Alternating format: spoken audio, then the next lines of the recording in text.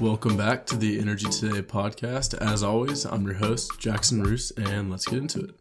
So this past week, I started my internship at ConocoPhillips, and I'm within their finance group, and I'll get into kind of what that means in a second. But it's been super interesting kind of seeing what goes on the inside of an oil and gas company, because it's one thing to read about what's going on in the industry, then it's also one thing to really see it up front. So I'm working within the Bakken Capital Group. So the Bakken is a major oil basin up in North Dakota, kind of in that region.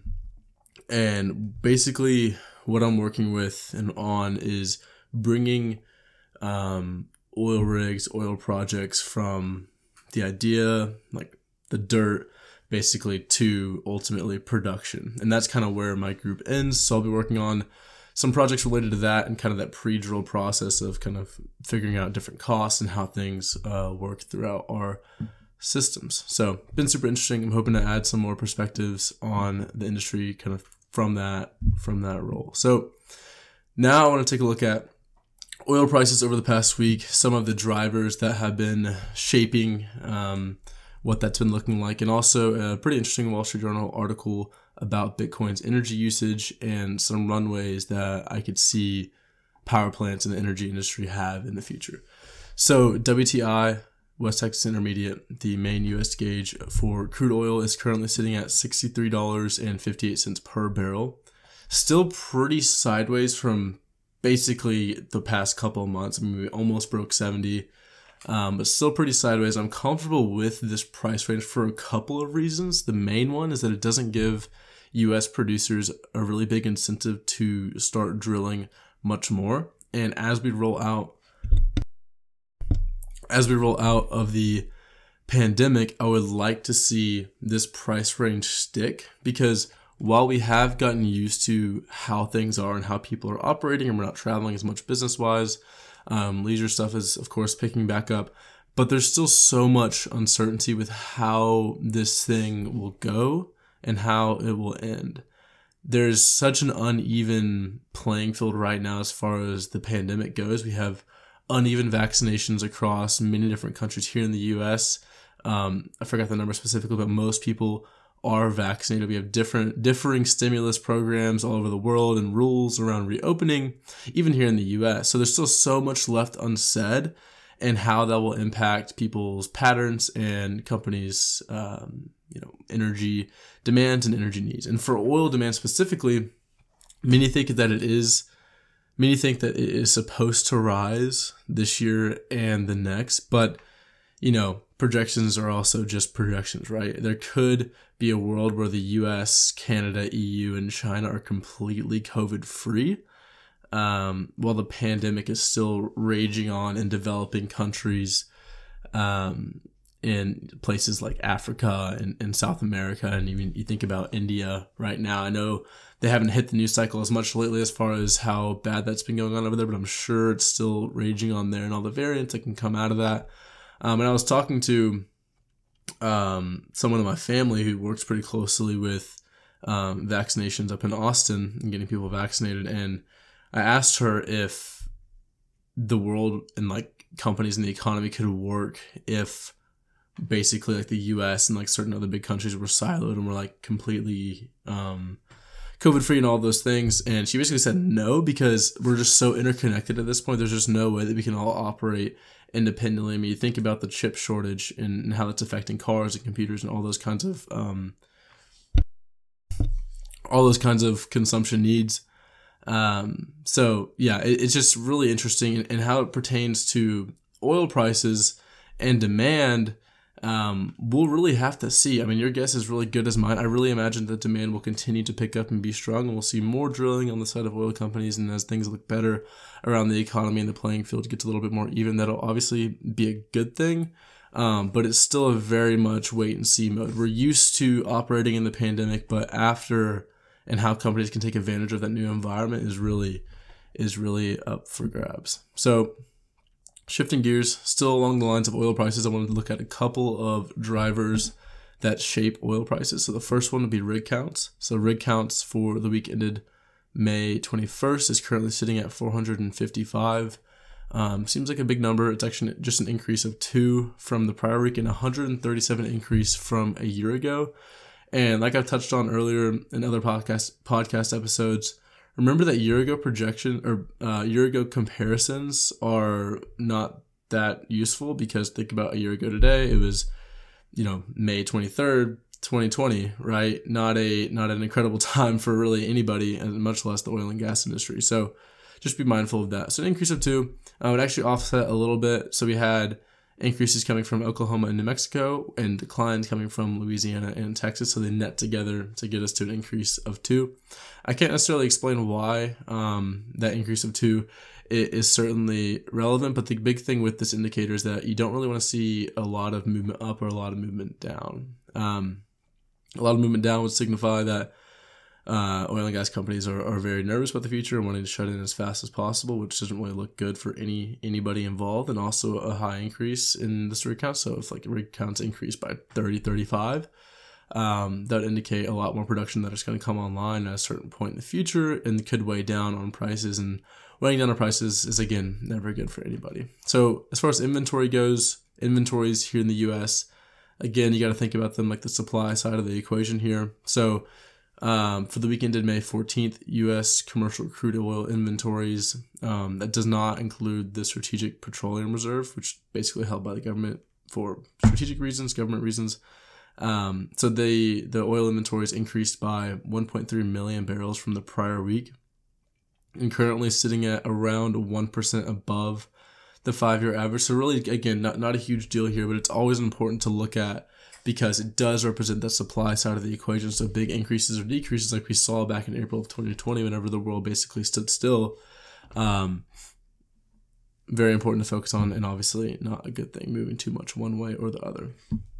So now something I've actually never talked about on the show, I wanted to shift gears and talk about Bitcoin, its energy consumption, energy needs, and then also what that can look like with the energy industry and more specifically power plants going forward. So if you've been following the news at all the past few weeks, really honestly since the whole GameStop thing happened, Bitcoin's always kind of been in the news, and so has Dogecoin and all of those other altcoins. So Bitcoin has caught some flack over the past week, specifically as Elon Musk expressed concerns about its fossil fuel usage that's utilized to actually mine it and make these Bitcoin, or generate these Bitcoin. I hold my own opinions about the importance of Bitcoin and why I think it's really important for the future, especially for countries where they don't have control of their monetary system. So I don't necessarily see the fossil fuel usage of Bitcoin as a huge concern, but nonetheless, the purpose of me talking about this, I'll get to in a minute, but Tesla will also no longer accept Bitcoin as payment for their cars. I think they have $1.5 billion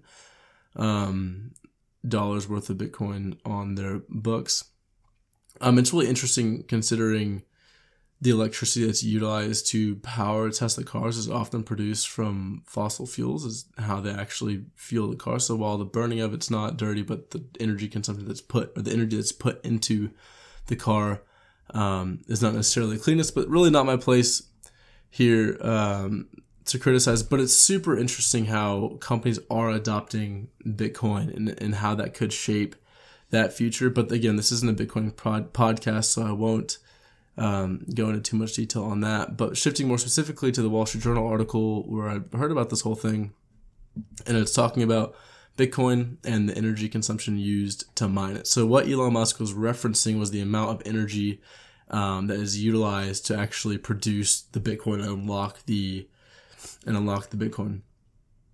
So Bitcoin does utilize quite a bit of energy. Specifically, the mining operations consume 110 terawatt hours per year in electricity, which for comparison purposes is roughly equal to the power needs of Sweden for a year. And a quick quote from that Wall Street Journal article. It goes, quote, "To operate securely, the cryptocurrency network relies on computers solving puzzles. In return, the solvers get fresh Bitcoin. The higher the Bitcoin price, the more of these miners compete to solve the puzzles, a process that chews up electricity.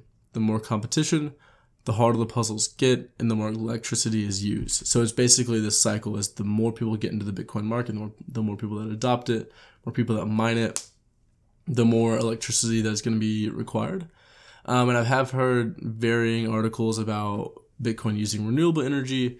I personally don't think that Bitcoin using renewable energy should be a big focus right now. If we're going to talk about renewable energy, we should talk about actually just powering homes and that sort of thing, as opposed to talking about Bitcoin. But again, not necessarily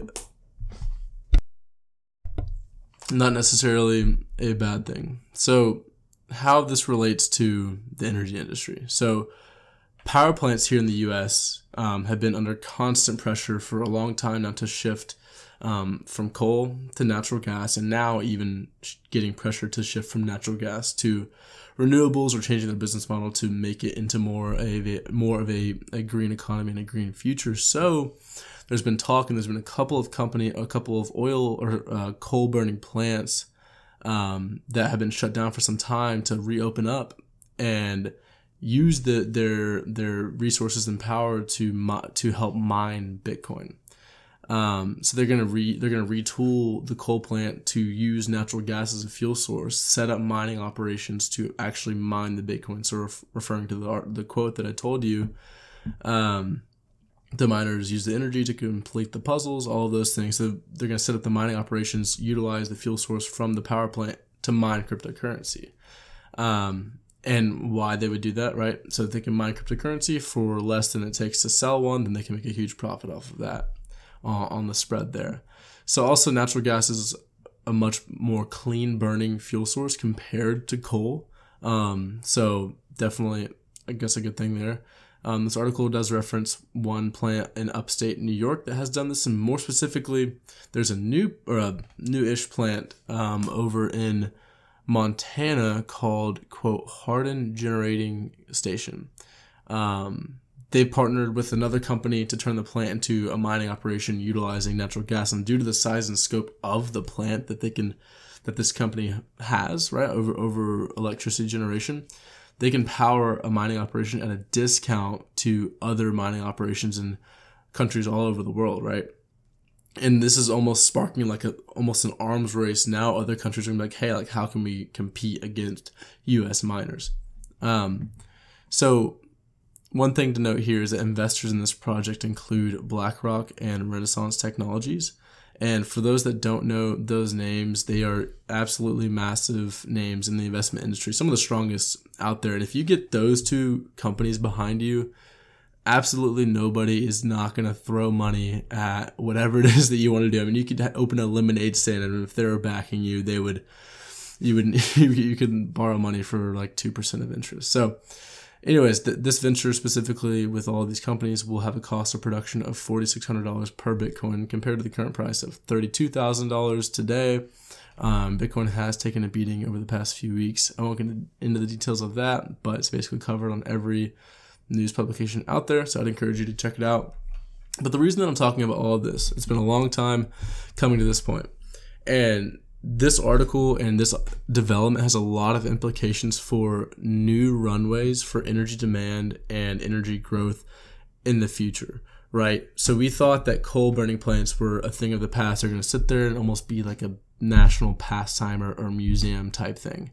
But now, because of America and our ingenuity to create new industries and opportunities for ourselves, capitalism, right, is we're reusing our resources to generate something that's actually going to drive a lot of good change in the future, and that's going to become really important into the future. And it's not just Bitcoin, but you think about all the other things that we could utilize energy companies and energy resources for, and it really opens up a whole new world of possibilities.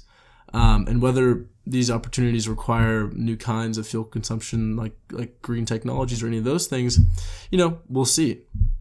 But again, it's just really exciting to see this thing happen, right?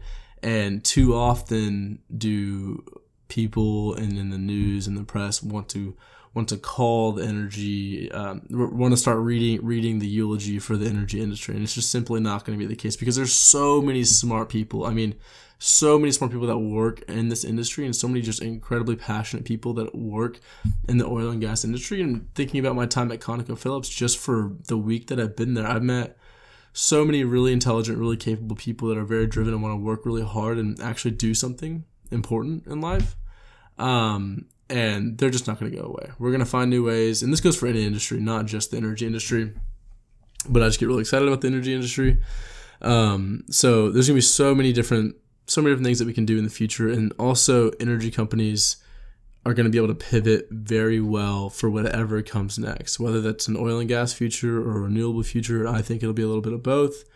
Or maybe oil and gas companies go into crypto mining. I don't know. The possibilities are really endless. So that is all that I have for today's episode. As always, I will drop the links to the articles in the show notes. I'd encourage you to check those out if you have some time. Thank you all for tuning in. I will see you all next time, and have a great week.